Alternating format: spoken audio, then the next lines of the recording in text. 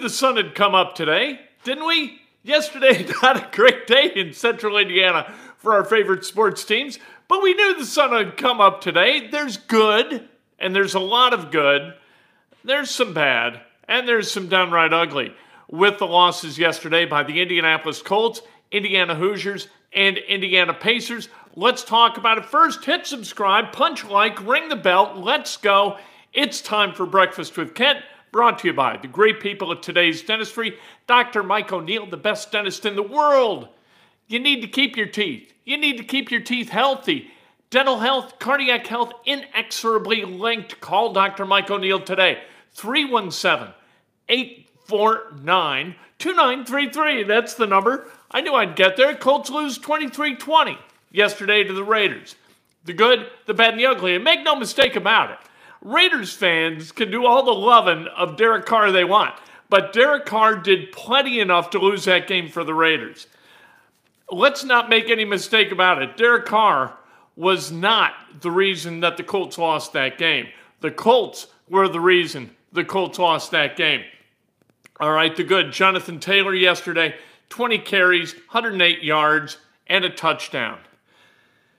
The 20 carries is not Jonathan Taylor's fault. That's why this is good.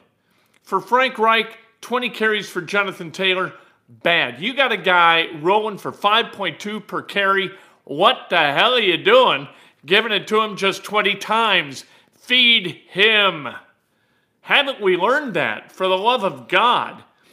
He became the single-season rushing leader in Colts history with 1,734 yards, topping Edgerrin James.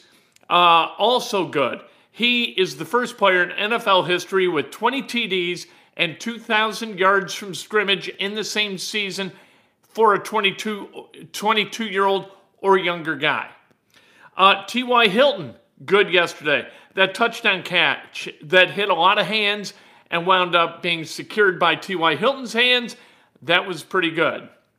The two picks of Derek Carr by Isaiah Rodgers and Darius Leonard, really, really good. And then the forced fumble by Darius Leonard wound up being an underrated huge play for the Colts yesterday. Punched it loose on Marcus Mariota. If the thing stays in bounds, even better. But where it went out of bounds or where it was caused, that brought a 3rd and 1. A false start knocked it back to a 3rd and 6. And all good things happened for the Colts, really from that point in the game until the very end. They held the Raiders to 3.1 yards per carry rushing, 85 yards rushing. That was good. They got a TD on either side of halftime. I don't know how you look this stuff up, but I would bet you that this is the first time that a home team has bracketed halftime with 2 touchdowns and won the turnover battle +2 and lost a game. I can't imagine that happening. The odds of losing a game when you get the 14, the magic 14 after you defer, it's really hard to lose if you get that done. It almost never happens. And then you add on top of that the +2 and turnover differential, not turning the ball over and being at home. How the hell do you lose that game, for God's sake? Another good. The Ravens lost yesterday to the Rams, 20-19. That was a really good thing for the Colts. Here's a thing, and we'll touch on it in a minute, how the Colts still wind up in the playoffs if they win this Sunday. Everything that was possible prior to the game yesterday, given that the Titans beat the Dolphins yesterday in Nashville, it's still on the table. Colts could still be the 5 seed, despite the fact that they lost yesterday to the Raiders. So don't get all hot and bothered about what happened yesterday and think that somehow that's going to screw up the season. This coming weekend is the weekend. This loss, it's in the rearview mirror. Everything that would have been on the table for the Colts had they won yesterday is still on the table. No big deal. All right. More good. This is Carson Wentz good. All right. 7 straight completions on that drive, the touchdown drive prior to halftime. He was 7 for 7 for 59 yards before he threw 2 incompletions, and then they had Jonathan Taylor roll into the end zone for that touchdown. 2 for 2 starting the second half. One of them, that 45-yard touchdown to T.Y. Hilton that we talked about. All right, now the bad. So we covered some good with Carson Wentz. We understand that Carson Wentz is imperfect. We're not going to crap all over Carson Wentz because of yesterday. There was good there. Now we're going to crap all over Carson Wentz. All right, but we pulled back the curtain on some of the good. It's not all terrible for Carson Wentz, so let's get to the bad. But the bad doesn't begin with Carson Wentz. Braden Smith, his illegal formation penalty, absolutely terrible. He lined up too far off the line. It negated a 10-yard first down pass to Mo Alley-Cox. Instead of 1st and 10 at the 27, it became 3rd and 14 at the 12 and resulted in a punt. Matt Pryor, terrible holding call. Would have given the Colts a first down on the Raiders' 18. Instead, the ball was pushed back to the 36. Fortunately, the Colts fought back to put Michael Badgley in a position where he could hit a field goal from 46. That was good. Or, not good. That was bad. Those two penalties, bad. Now the ugly. Now we get to Carson Wentz. Sorry, Carson Wentz. Wentz, other than those two drives that bracketed the halftime, he was 7 of 16 for 42 yards. That's god-awful. That's just terrible. The Wentz miss on the T.Y. Hilton all by himself, my God. If you lived in like rural Howard County and you stood in the middle of a cornfield, you wouldn't be as open and alone as T.Y. Hilton was yesterday on that throw from Wentz. I don't know whether T.Y. thought, I'm so open, he's going to throw it at me and I'm going to stop. It looked to me like T.Y. kept moving, but Carson Wentz after the game said he'd love to have that pass back. I'd love for him to have that pass back. That miss was one of the 14:55 left in the game. The Colts were up 17-13. He hits that pass, that game is over. And the Colts win. You've got to be able to convert on those plays. You just have to. So let's talk about the Colts for a minute and their playoff dreams, right?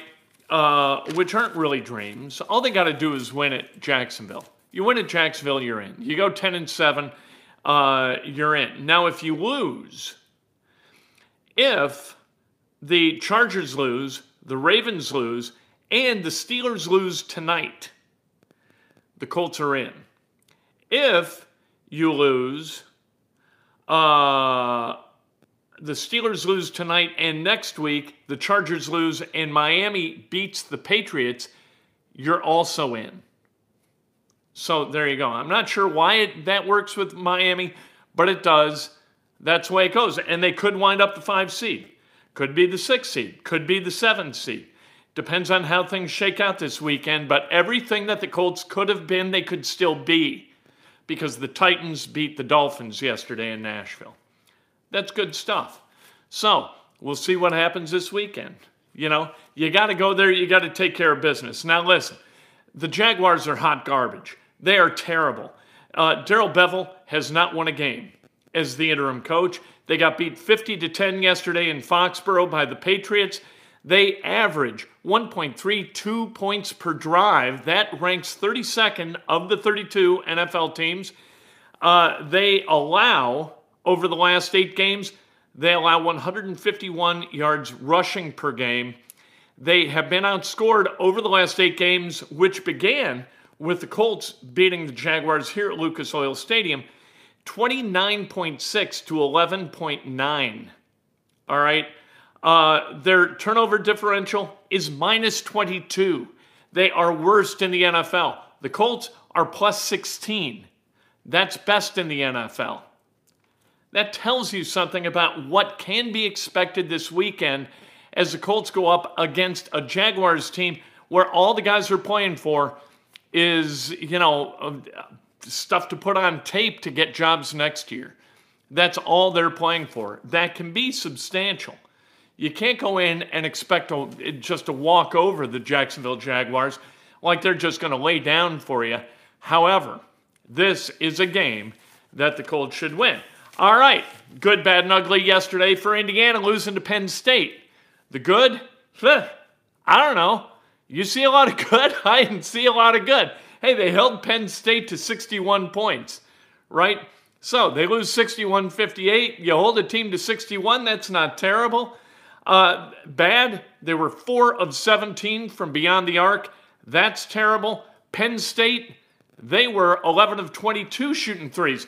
And we can't ascribe all that to luck. Look, if you leave guys open, they're going to hit shots. Indiana looked so bamboozled on the defensive end, running and chasing the ball as Penn State kind of flipped it around. They got open threes. They hit open threes. Indiana, on the other end, moves the ball so slowly that who can't defend them out on the exterior, for God's sake? And how many times did they decide, you know what, we're not going to give it to Trace Jackson Davis down on the block this possession. We're just not going to do it. We're going to, you know what, he's been fed. We don't need to feed him anymore. We got to get our points. We got to get our looks.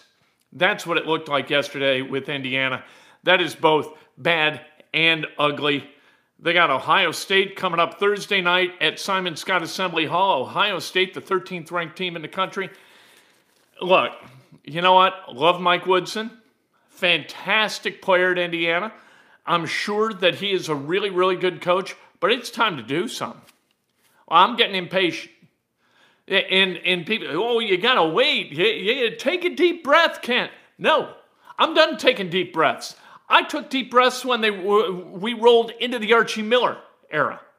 All right? Take a deep breath. It's going to take time. You know what? It didn't take time. It was never going to happen. So with Indiana under Mike Woodson, I want impatience. I want them in Bloomington to have my impatience. I want them to say, you know what? If we don't get compliance from the people on this roster, goodbye. Don't let the door hit you on the ass on your way out or something like that. Get on a bus, head north up Ruel W. Steele Memorial Highway and be done with you. Got to win. Go win. Ball out to win. Sheesh. I'm done being patient. Exactly. It's been 20 years. Tom Crean. Tom Crean's going to get it going. Then Tom Crean does get it going in 12-13. And then he decides, or the state of Indiana decided, we're not going to send guys to Indiana anymore. Tom Crean's wearing our ass out. So we don't want Indiana kids to go to Indiana. And all of a sudden, you got a bunch of disparate parts who can't fit together. Then you got Archie Miller, and I'm not going down that wormhole.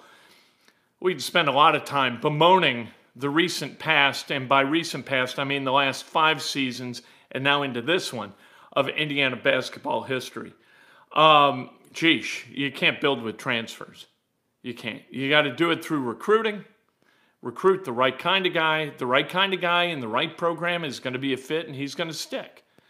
Transfers, I got a comment yesterday. You got to get some transfers with heart. If transfers had heart, they would have stayed where they were at and fought through their adversity. That's what they would have done if they got heart. And guys who have been with 2 different programs, it ain't going to work. Pacers last night, losers to the Cavaliers, 108-104. Look, they got so many guys on the COVID list. Brogdon, LeVert, Lamb, Batadze, Warren, although Warren, he's not playing anyway.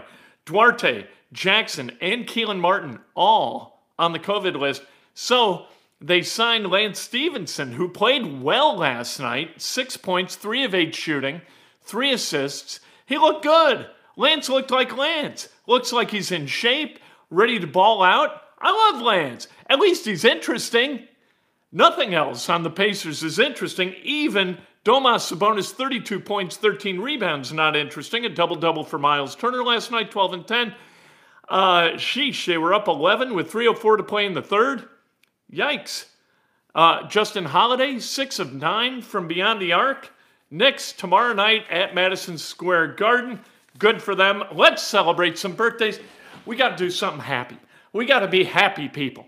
at the end of this, don't we? After yesterday, we have got to do something that brings joy to our hearts, and that's celebrating birthdays today. Pat Strong, happy birthday. Bob Hiddle, the great Roberto, Robert Ebbs, celebrating a birthday.